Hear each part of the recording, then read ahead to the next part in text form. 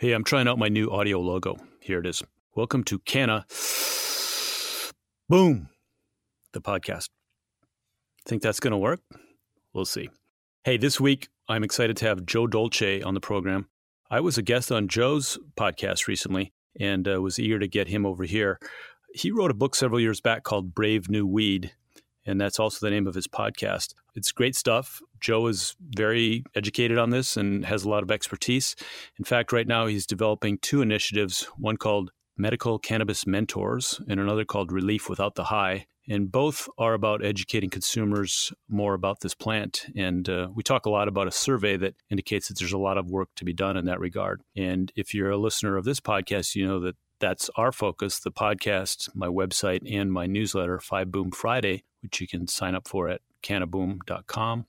Week after week, we're bringing you news and information about how hemp and cannabis can help you live a better life. So happy to have Joe on. I think you'll enjoy this episode. Thanks again to Danny in Milwaukee for making us sound good. Cannabis is booming, and Cannaboom is on it. Welcome to the Cannaboom podcast, where we interview experts on the changing story of humans, health, and hemp. From San Diego, here's your host, Tom Stacy. Hey, it's Tom. We're back in the Cannaboom studio. Our guest today is Joe Dolce. How are you doing, Joe? Hello, Tom. You're happy with your new name, Cannaboom? I am. We dropped the ERS. Not that I'm running away from being a boomer, but I'm for having a wide open tent. So cannabis is booming, and we are Cannaboom. Let's boom. Thank you for being on the show. We did sort of a swap cast or a pod swap or whatever you want to call it, where I was happy to be your guest on Brave New Weed, your show, and the name of your book also. And so glad to welcome you to Cannaboom. I'm very happy to be here.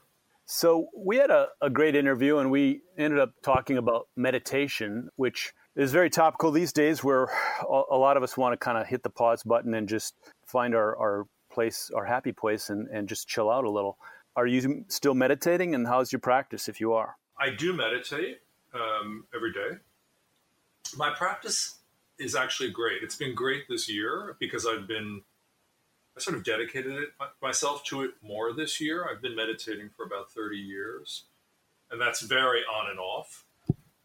This year, I decided early in the year, in January, just to really dive in, to try to understand consciousness a little more, actually, and the way it all works. And I downloaded Sam Harris's app called Waking Up. I thought, maybe it's time to have a coach. And it's a great app. I recommend it. It costs $99 a year. I think you get a month free. And I have found it to be a great support. Sam talks a lot. For me, he talks too much. But part of meditation is sort of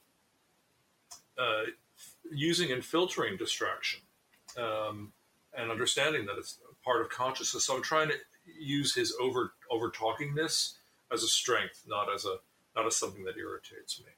Yeah, I have looked at his app, and I like that there's a lot of resources there. You can kind of pull out podcasts and stuff. That's cool. I've been trying Calm, which is along those same lines. I mean, it's guided, but in the end, you always kind of come back to your breath. And I've been doing that too. Just when I get up in the morning, I try to sit for 5 minutes before I pick up the phone and look at the ongoing shit show. Just sit up straight for 5 minutes and try not to think and just breathe. I find that a better way than reading the headlines first. It's a better way to wake up and enter the day. I think you're smart of doing it that way. I'll just say one thing. One thing I really like about Sam's app is as you said, the resources. But he'll have things like this great poet David White read some of his work, and David's a great reader. So it's not only the world of meditation. He'll have people on psychedelics. He'll have people talking about growth in all of these various areas, which is all very exciting and interesting to me. So I sort of find it a good repository of consciousness seekers. Well, and that's a good point, too. I mean, as we kind of stumble around, I think collectively we're hitting the pause button. I don't know if we're being meditative about it, but once again, things are screeching to a halt, and it is a time to reflect if we can do that. I don't know if we're capable of doing that as a society, but when you talk about David White or other artists, there are things in the humanities that bring us back to humanity. And we have a lot of scientists and engineers, Google and Facebook and Amazon are great tools, but they're run by technologists, really, not people who are steeped in the humanities. And maybe it's... Unfortunately for Mark Zuckerberg, he is not. And we are all suffering as a result of it. These are people, many, not all, but Mark Zuckerberg, prime example, who has no sense of responsibility of what he has created. So we are really missing an ethical foundation there. And that is fucking dangerous. And I think we see the results of that right now. Bring on the poets, man. We're modern and we like to think we've evolved past things, but history truly does repeat itself. Plagues have reoccurred throughout history in Athens, in Europe, the Black Death in the 1300s, and smallpox in the Americas, the Spanish flu 100 years ago. This is a part of the human condition, right? I think it's a part of the human condition, but I think there's a great book called Spillover that was written, I think, in 2015, came out. I think this is a different level of this because we're talking about the effect of environmental degradation, enabling diseases to spill over from one species to another. And in a global world, which is unlike any other time, when people travel so easily and so vastly, the consequences are much more profound, I think. So I highly recommend reading Spillover. It's written by a great science writer. It's written as a mystery almost. It's completely compelling. You can't stop reading it. But to really explain how this is different because of what we as humans are doing to the planet. I do feel that this is Mother Nature exacting her revenge and also saying, stop. Stop what you're doing now because it's going to get a lot worse. This to me is like the opening salvo. Yeah. I mean, imagine this going on and on and on and being, having a new form. I mean, if you look at SARS and MERS and Corona, these are all the same virus. This is not new.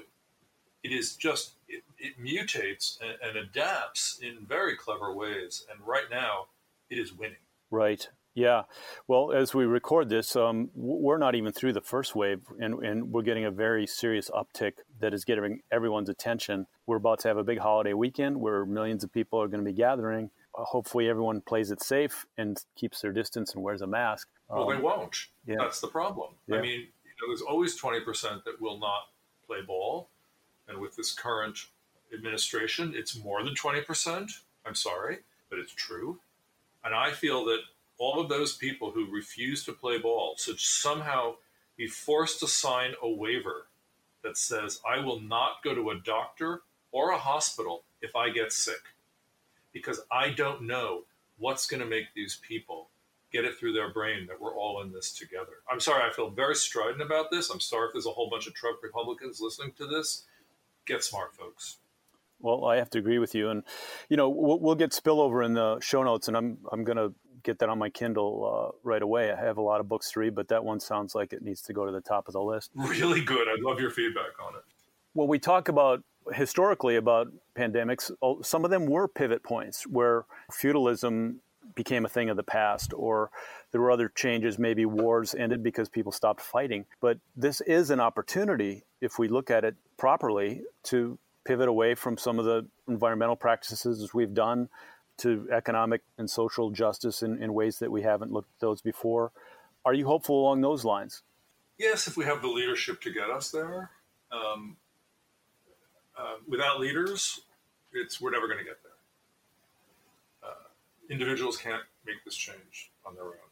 These are massive changes. I am dubious that the current state of global politics is so bad and so authoritarian and so dumb and so nationalistic that we're not going to be able to pull together as a planet to make these changes. I hate to look. I'm really sounding like a bummer here, and I don't want to be a bummer. It doesn't feel great right now. I want to live in a beautiful world, and right now it isn't beautiful. And I can't pretend that it is, Tom. I can't. I'm not one of these people that's like, think positive thoughts, because frankly, thinking positive thoughts isn't going to do a damn thing.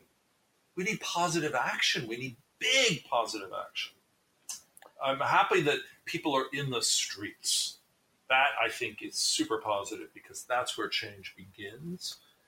But God, I hope it continues, and I hope it persists, and I hope minds open and change.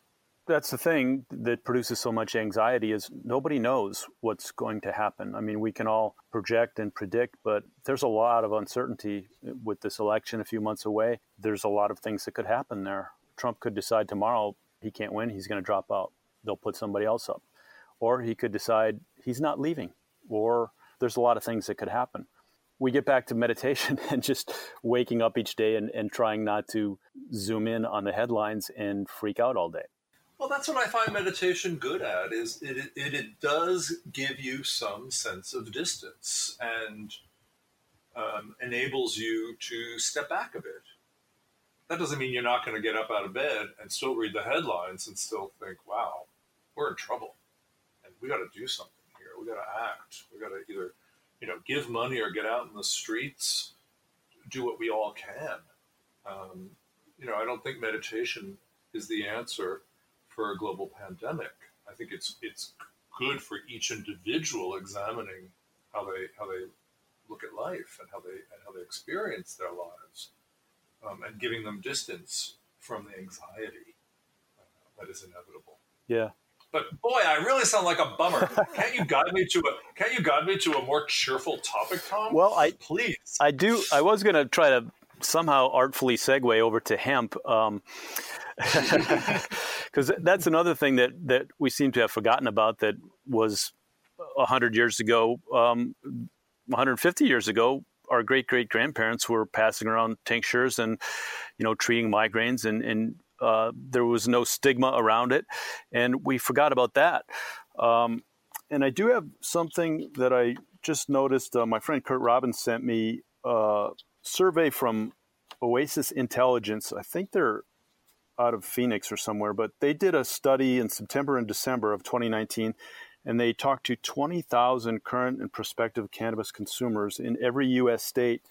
And some of the takeaways were a little stunning to me, like this one. Approximately 75% of people surveyed who are cannabis consumers or prospective consumers are unfamiliar with the terms entourage effect, endocannabinoid system, and terpenes. They haven't read my book.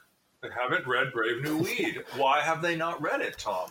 What can we do? We talked about this when you interviewed me. We have job security because there's a lot of ignorance out there still around this plant that can help in so many ways, can help people get over anxiety and insomnia and all that. But there's still a lot of ignorance around the fundamentals. I know. I mean, yes, it's true.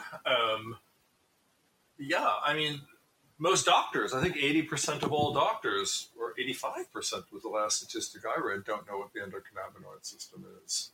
They certainly don't know what the entourage effect is. And I'll bet you most of them don't even know what a terpene is, even though they're out there smelling beautiful smells all day in the forest. Look, what can we do? We put it out there. We hope people on your podcast and mine go and talk to one other person about what they know and what they've learned. And that's how it begins. But there's a lot of work to do. What other statistics are in that study? The number one place people like to learn from is dispensaries, followed by YouTube. Well, that's depressing, isn't it? I mean, I've had great experiences in dispensaries, but I've also had silly experiences where, the bud tender, and no offense, please, is not trained, does not know the answers to questions. You go in and you ask for a product, especially if you have a medical issue. It's like, hey, man, this is fire. Well, this is fire is not really the answer that patients or people with real medical needs want necessarily. So there is no system of training in a dispensary. Again, I've had amazing experiences in certain dispensaries, mostly in California, I have to say, where it's been great. Right. I look forward to having an endocannabinologist who can ask you questions and can get a reading on how you interact with the plant and what you're looking for. But you're right. I mean, what I get is the preference of the bud tender, who is usually just going to go for what has the most THC. I mean, often and, is usually maybe 21, 22 years old. Again, no offense about that, but what's your training? I mean, the one thing I've done on this front is I started a school called medicalcannabismentor.com, and we supply training to dispensaries and to bud tenders and to healthcare practitioners, anybody who wants it, really. So I'm trying to put it out there. But most of these dispensaries owned by multi-state operational companies have no minimal training requirement. I don't get that. I mean, they consider it an undue expense. I consider it necessary job training and sales training. Like, how do you get and retain customers? You better know something, right? Even if you're just selling to the recreational market, you better know something. Right. Have you been to Harborside? Yes, I have. I've not been there, but I hear that it's kind of the prototypical exemplary dispensary. I had a wonderful experience there a couple of years ago. I don't know where it's at now. I think it's great. It's in the Bay Area. It's actually located in Oakland. Mm-hmm. It was the very first dispensary in California. It's enormous. I had really educated people working there, really answering my questions thoroughly. I've also had good experiences at Spark in San Francisco and Harvest and Apothecarium have all been, very impressive. I have to say, very, very impressive. But that's 4. Well, you're fortunate to be up there. Some places don't have that level of choice. I've been to 3 or 4 in San Diego, and they're stores. I mean, the ones I've been to aren't really huge. Golden State Greens in Point Loma has been there for quite a while. I've used some delivery services, but, I think we need to get to a point where people can walk in and feel comfortable and be confident that they're going to get some expert advice. Well, I think, look, like many things, I hope that once the national prohibition is relieved, that there will be less pressure on the industry, right? Let's not forget, this is an industry that still has to do everything in cash, gets no tax benefits, was even not allowed to get CARES grants, right? I mean, they were exempt from it. So the burdens the government puts on the industry make it very difficult for the industry to get up to speed at, I'm sure, the level many of people who are running things would like to get to. I can't imagine any owner of a dispensary would not want to educate his or her staff. But there's a lot of encumbrances right now. And yeah, I've also heard speculation that cannabis and hemp might be really even hotter as we exit the pandemic, as we come out of this. There's jobs from agriculture to packaging to marketing and sales and legal and compliance. And the fact that it was recognized as essential, some of the stigma has, I wouldn't say totally disappeared, but maybe it's rolled back enough that this industry will get the respect that the alcohol industry gets, say, and that kind of lobbying support and the things it takes to really become a mature industry. I hope so. I mean, it seems to me that it's time. That's for sure. And yeah, I mean, some states definitely deemed it an essential business, which is great, but it's still got it's hard to be in this business right now, and the government could make it much easier. And by the way, what's the next great American boom industry? Do you see it on the horizon? I don't. It's not coal. It's not heavy duty manufacturing like certain Trump Republicans seem to think. That's not it, man. Cannabis has got it all, really, and it's right. Vast, and it can really, it can kill it. It can absolutely kill it. So I just can't understand why people aren't taking their blinders off and saying, "Hey, let's invest in this because we can make jobs in every state of the union. We can export this stuff." Yeah, it's agriculture, it's textiles, it's building materials, technology, all sorts of amazing things that America should be at the forefront of, not lagging behind. But it seems to me that we're in the laggardly state right now. this should be a killer industry, man. So supportive of it, and they got to make it better. They got to make it easier. Yeah. I mean, can you imagine if they did this to the technology industry or the manufacturing industry in the 30s and the 40s? Yeah, you can only pay your taxes in cash. You don't get any tax benefits. Yeah, right. They got to take the handcuffs off and let the industry run. Let it fly. Yeah, I mean, regulate it smartly, but let it fly.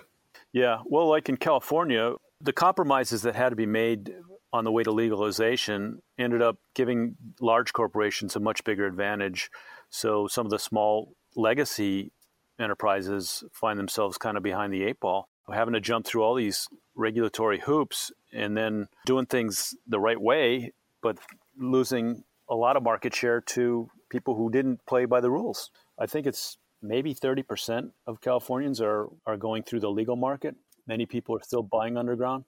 What they did in California in terms of taxing and having a million different regulatory structures. I mean, it's not that compelling of a podcast to talk about it, but it was torture.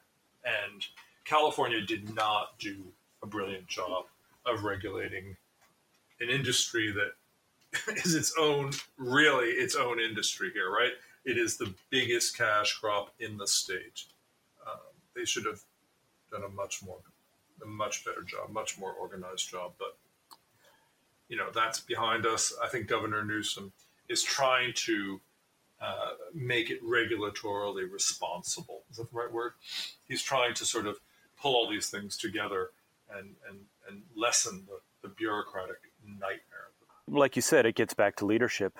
If you could get a leader who just can espouse the vision of, look, between the underground market and the taxed market, there's enough room to lower the taxes, bring up legal consumption, and stimulate tax revenues, which we're all going to need, and grow this industry. And hopefully other states learn from what has happened here. And it's, you test, you learn, you come back, you do it again. Here's another stat for you from this study. 48% consume cannabis entirely or mostly for medical or wellness reasons, while 19% don't draw any distinction between medical, wellness, and recreational use. Well, I don't believe that statistic. I think people who are filling out surveys, they're sort of hip to surveys and they're hip to things like this. So they may say it's medical. I don't know if. I mean, I happen to believe that almost all use is on some level medical, frankly. I mean, anxiety or even social anxiety, these could be considered, quote unquote, medical conditions. But the great thing about cannabis is it doesn't matter. You use it when you need it, and you know how to use it almost intuitively. You know when to stop, right? That's what's so great. I mean, Lester Grinspoon, who died last week, told me he was the first person I ever interviewed when I was starting that book, Brave New Weed. And he said to me, look, this is the people's medicine. It's been safety tested for over 5,000 years in every culture around the world. So we know that it's not going to kill anybody. And people intuitively know how to use it. And we do, by the way, and we do. And whether it's to feel happy or less anxious or hungry, whatever it is you need, you can adapt it. And now we have, so many forms of it. I just got this nice product called Microdose from these manufacturers in Oregon. And it's a 4-to-1 tincture. And it is the best sleeping formula I have come across. It is amazing. I mean, I don't know how I'm going to live without it when it runs out. I'm going to have to get more, is what I'm going to have to do. But these are great advances that people are making, and wow, we have so much choice. Once people know how to use the stuff, it can really be effective. So I'm not sure. I'm hoping that. I mean, I'm amazed that half the population would identify themselves as medical users, but whatever. All use is medical. I think Tommy Chong said that, and I think I agree. Anxiety, 51%, depression, 44%, and insomnia, 31%, are the top medical/wellness concerns people are looking to cannabis to help with. Not pain? Not in this press release, no. Wow. I guess they left off pain. Pain is every stat I've ever read said pain is the number one reason. Chronic pain in particular. Yeah. Joe, do you use a dry herb vaporizer at all? I do, as a matter of fact. I use the Firefly. Do you like it? Firefly 2 Plus, as a matter of fact. I like the Firefly 2 Plus very much. There was another one, I believe it was the Da Vinci, that I also liked. I don't own it, so I haven't used it regularly. Oh, you know what else I like is the Crafty. It's a bit heavy. It's sort of cumbersome. But, it's made by Storz & Bickel. They're a German company. They invented the Volcano vaporizer. So their manufacturing is great. And I think these are all convection vaporizers, Tom. Do you know the difference between convection and conduction? I should know, but I'm not certain. I really recommend convection. It's like a convection oven. It circulates air around the plant matter, so it melts the oils. Conduction is more like a frying pan. There's a hot plate that hits the plant material, and it can burn that material. I like the convection because it's just air melting those oils, so it's a more even vapor, and you never get that taste of burnt plant that you could get in something like an old school PAX or something like that. They all work. I'm just being snobby about it. I think that if you have your choice, and the prices are really dropping. Like I think that Firefly 2 Plus is about $150. That's okay. It's a well designed, long lasting machine that you can also control the temperature and all sorts of gadgets and settings on your app, on your phone. And I like that you're not incinerating the whole flower, and as you say, you're kind of melting those trichomes, and it's truly vapor. It's not an aerosol that is made from carrier liquids that could gum up your lungs. It's just a pure steam. And the nice thing about vapor is it's a couple of hundred degrees below the point of combustion. So it's much cooler on the lungs. And for those of us of a certain age, I love smoking, Tom, but it's not making me better as I grow older, right? I love smoking. I love smoking everything. But vaporizing is such a sensible and clean way of going, and also more efficient. You burn a lot of stuff isn't going up in the air in smoke, right? Right. It's all being used. So if you're smoking, high quality bud that's expensive, you don't want it going up in the air so much. You want it all going into your body. So I've got the Da Vinci, which I like, and I'm also playing with the Hydrology 9 from Claudius 9. I don't know it. How is it? It's a space age thing. It looks like it's kind of bong-like. It has a water chamber, which really, you get a very cooling effect on the vapor. And it's got these LED lights, so it looks like a lava lamp. It's kind of fun and amazing. The only thing is you talk about smoking, and everybody knows how to pack a bowl or roll a joint and then, flick the bic and you're on your way.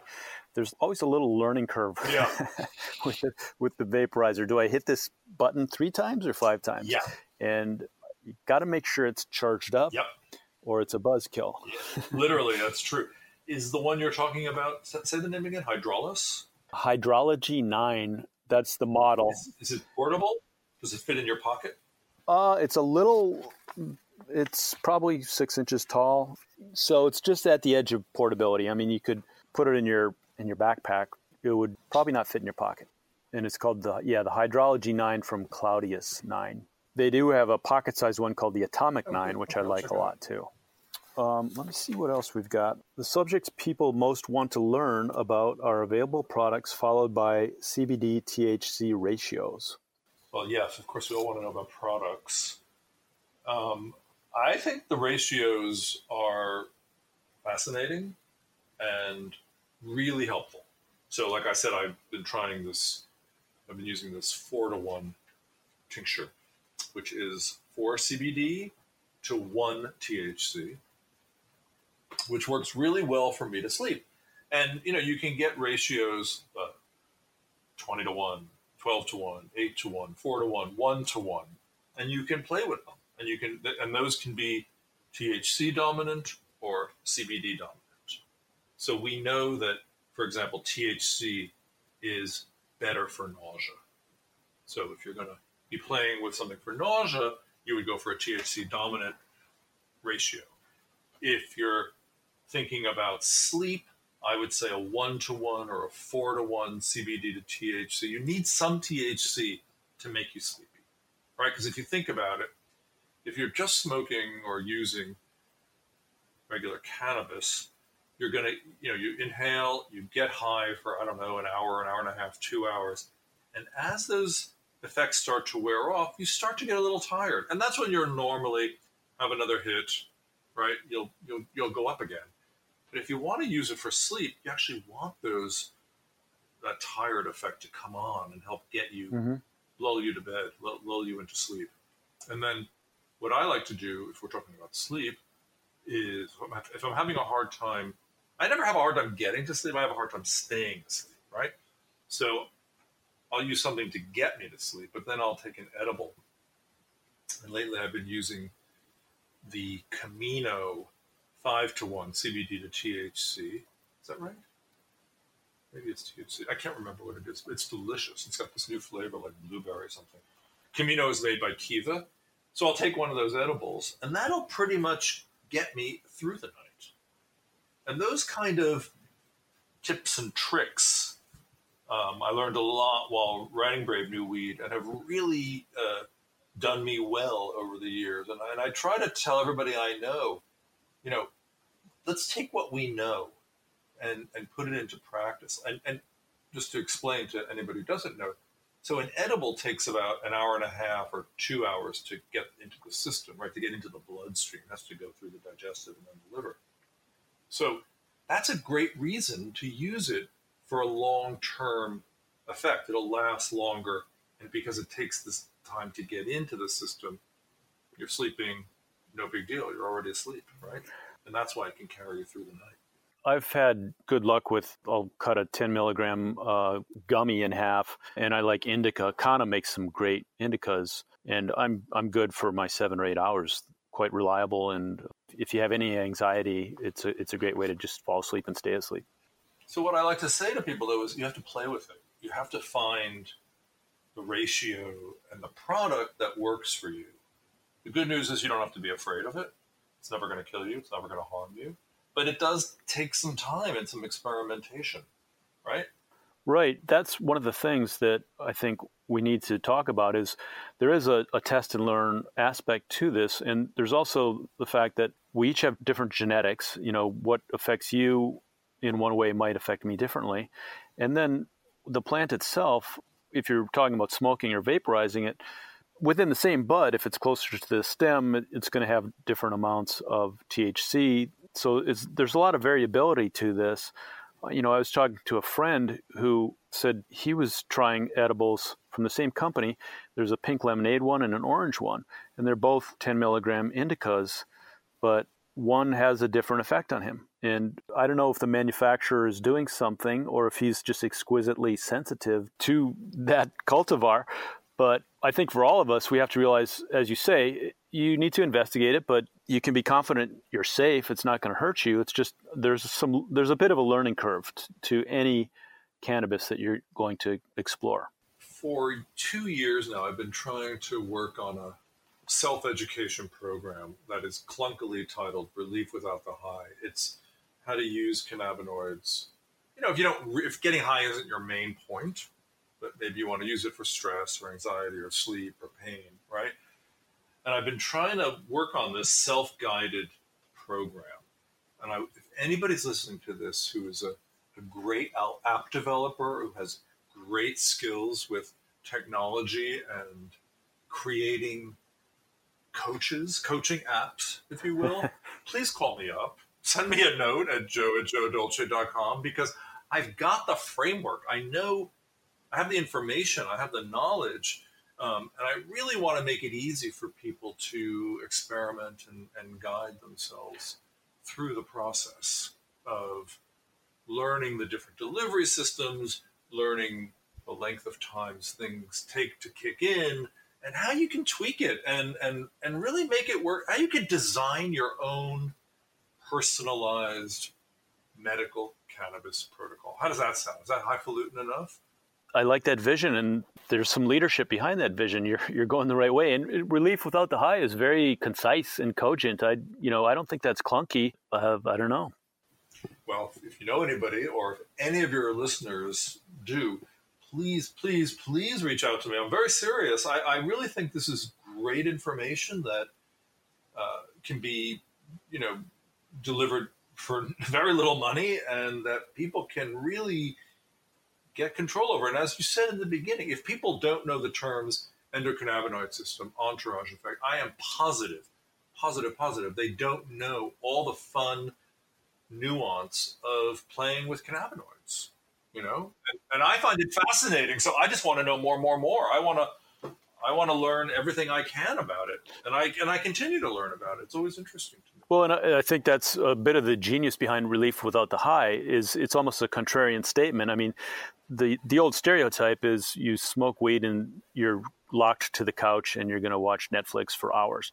Well, no, some people go out and run. They run 5 or 10 miles, or they sit down and write. There's a lot of things you can do. You don't have to get super stoned, and it can serve you in many ways, but you have to have the curiosity to begin to look into it. Writing makes people anxious. Let's face it, it just does. I think that's one of the reasons people use cannabinoids or cannabis when they do something like writing, because everybody talks about it opening up a creative flow.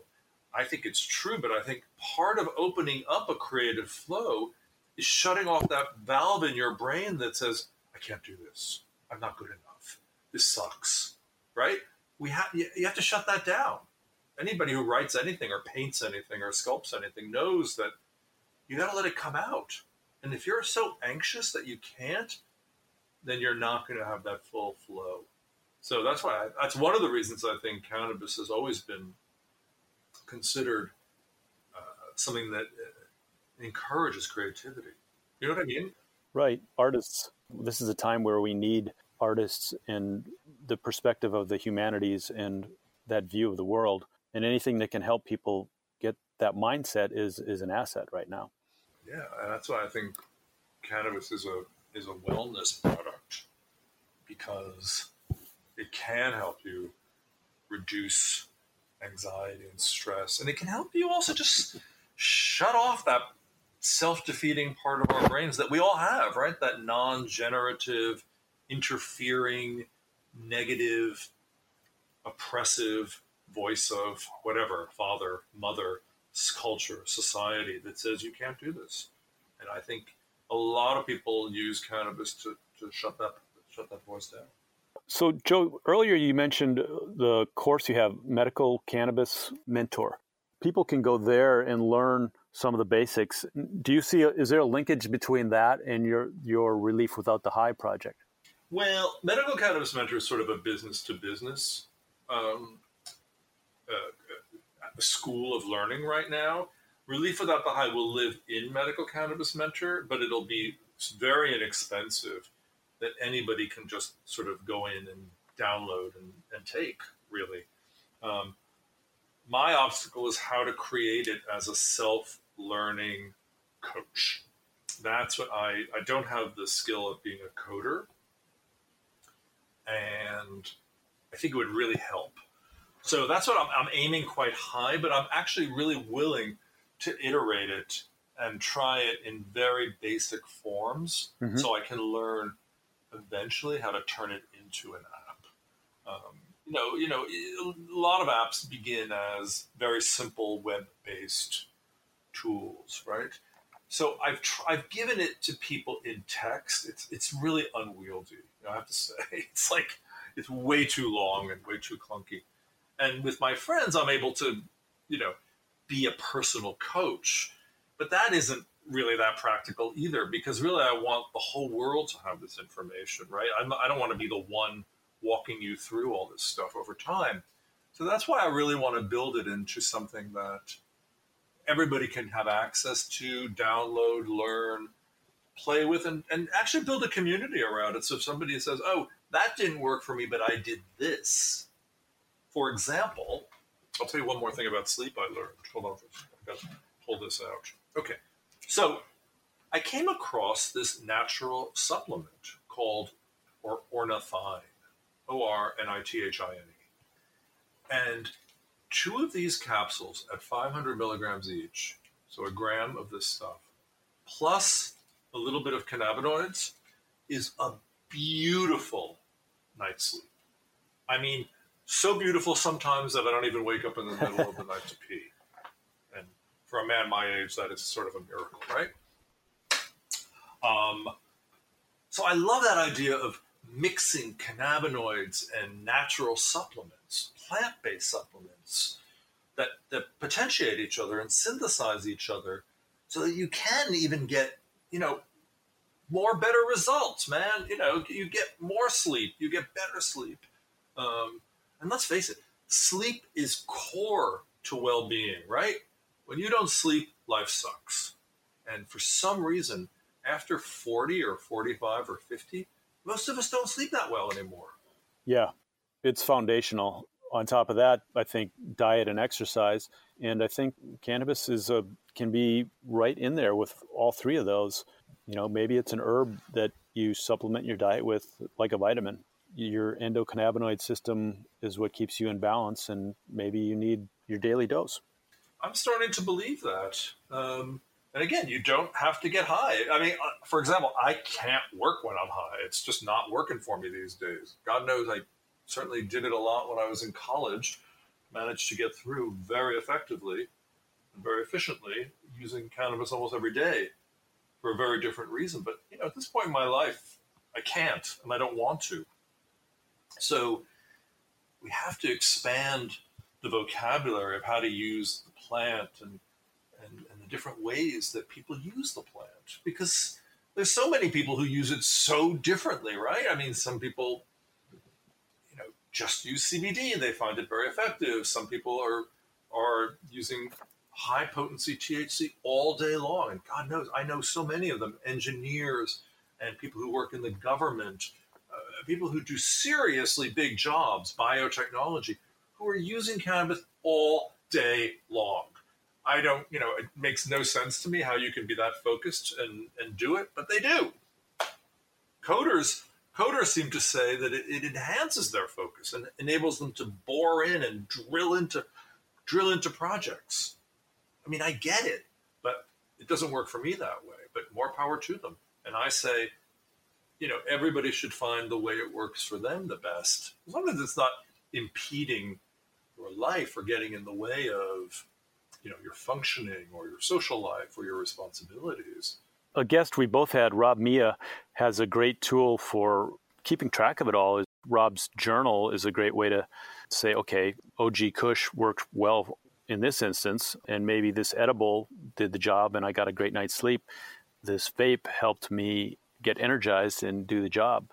But if you don't take note of that, it's very easy to lose track. That's for sure. You've got to track it. And I think having an organized document is a really great thing. I mean, again, when I build the Relief Without the High app, this magical app that doesn't exist, it'll have a tracking system in it so that you always have a record of what you're doing. And I think that's crucial.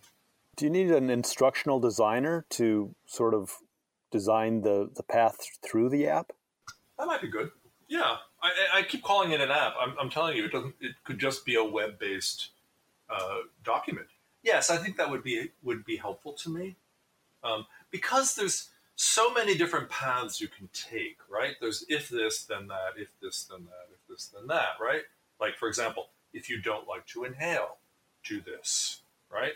If you are averse to any THC, go in this direction. That's sort of what I'm grappling with. Like, there's so many variables. I would like to enable these different paths to become clear and simple.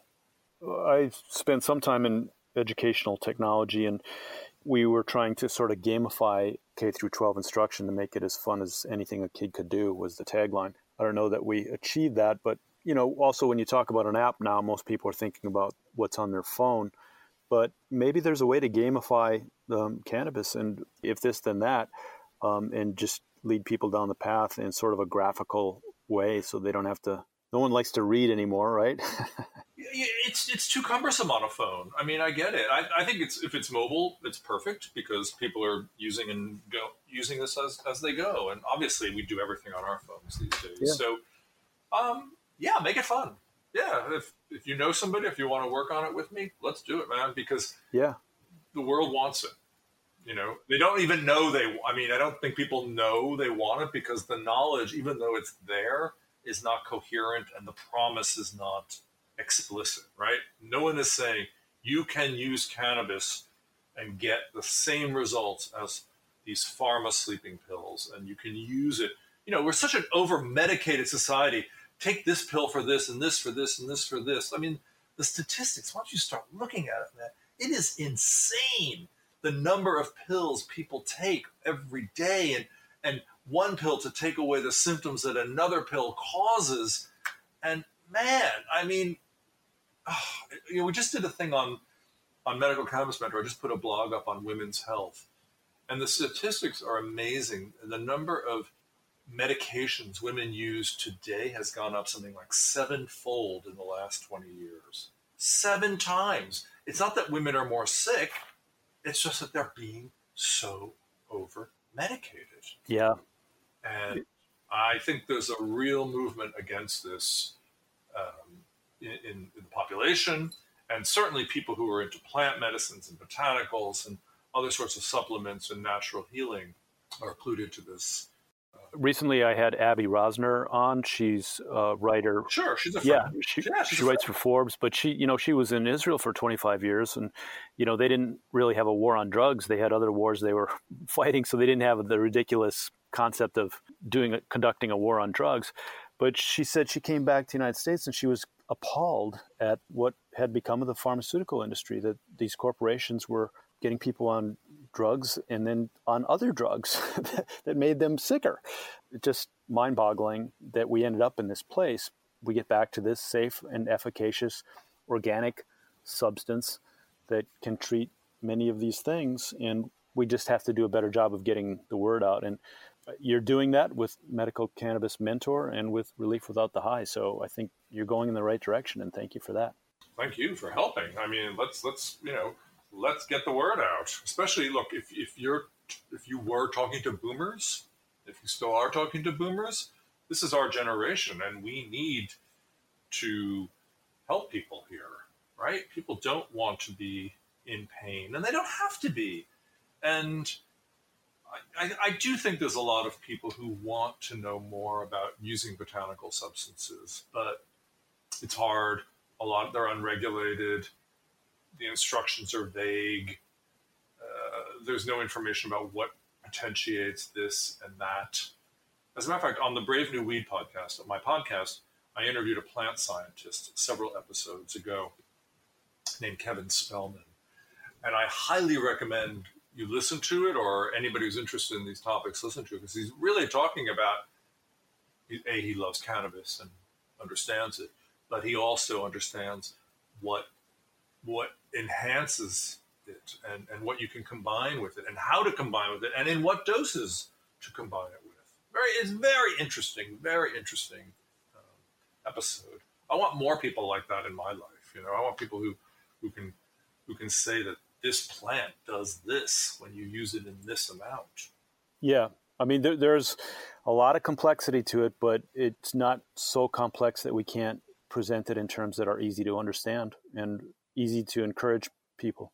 It's the problem is it's not easy. It's never going to be as easy as take these 2 or these 22 or these 222 pills, right? And we have trained ourselves to think that that's the only way.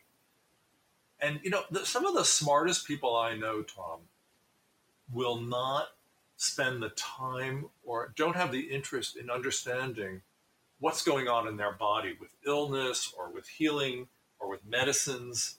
They really want to export it all into the hands of their doctor, which puts a tremendous pressure on the doctor and on the healthcare system, and B, sort of says, well, I don't have to listen to my body. I don't have to listen to what's going on here because the doctor and the pills are going to take care of it. And when you think about that, we're really divorcing ourselves from from nature, from what our bodies are, right? I mean, I'm not talking about cancer and super serious and rare illnesses. I'm talking about just feeling well. How to enable us to feel well, feel better. Right. And the paradigm of plant-based medicine being a way towards that, being proactive and taking more responsibility for your own health and, not ceding it all to the medical profession. It's, I can only say, I think it's the future when you look at digital health and telemedicine and this idea of personalized medicine, right? Really understanding that your genetics are different from my genetics and that, you're taking that pill isn't going to make you feel the way that it's going to make me feel.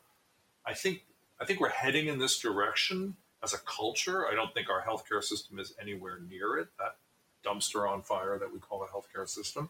But I think there's a group of the population that wants this and that is going to be very interested in this as it comes to fruition. And right now the healthcare system is behind it. It's not ahead of it. I think so. I think we segued from just utter despair at the beginning of this to a hopeful place. Well, thank you for guiding me into hope, Tom, because I am hopeful. I'm not hopeful about the politics of the moment, but I'm really hopeful that, these sort of things become the way we think about our bodies. And I'm really into spreading this knowledge, learning as much as I can about this. I think it's, there's the old, people think, you think botanicals, they think, oh, hippie. But the difference now is that we have technology. This is botanical with technology. So we can track and we can modify and we can measure and we can test in ways that, the lovely elixir makers of 50, 60 years ago couldn't. And I think this is the opportunity right now. I really do. I think taking these plant substances and adding some tech to them and knowing how to combine them in different ways is really an exciting future. Yeah, it's multidisciplinary. And like we talked about with the whole economy, it goes into every sector from agriculture to marketing to tech. And, now is really the time. The resurgence from where we are is going to require imagination and leadership and passion and energy. And the kind of tools that you're talking about and that you are developing are going to help us get there. So, Joe, is there anything we haven't covered that we should? Tons of stuff. I mean, we could get very specific. We could talk really seriously about combining different plants, but why don't we hold it for another podcast? Because I think ending on a note of hope, Tom, I feel really great that you've driven me to this position. I like that. Joe, just so our listeners know, you've got the Brave New Weed podcast. Where else can we find you online? You can find me at the Brave New Weed podcast. There's a direct link to me. There's medicalcannabismentor.com. You can go there. I've already given you my email address. If you happen to be someone who's an instructional designer who can help us bring relief without the hive to the planet, I think you can find me. Okay, we'll get that in the show notes for anybody who can bring help to this cause. We're all in it together, and we're gonna push it forward. So, thanks for making the time, Joe. Appreciate it a lot, and we'll do this again. Thank you for guiding me to hope, Tom. You've been listening to the Cannaboom Podcast with host Tom Stacy. If you like the show and want to know more, please check us out at cannaboom.com. And please leave us a review at Apple Podcasts or wherever you listen. See you next week.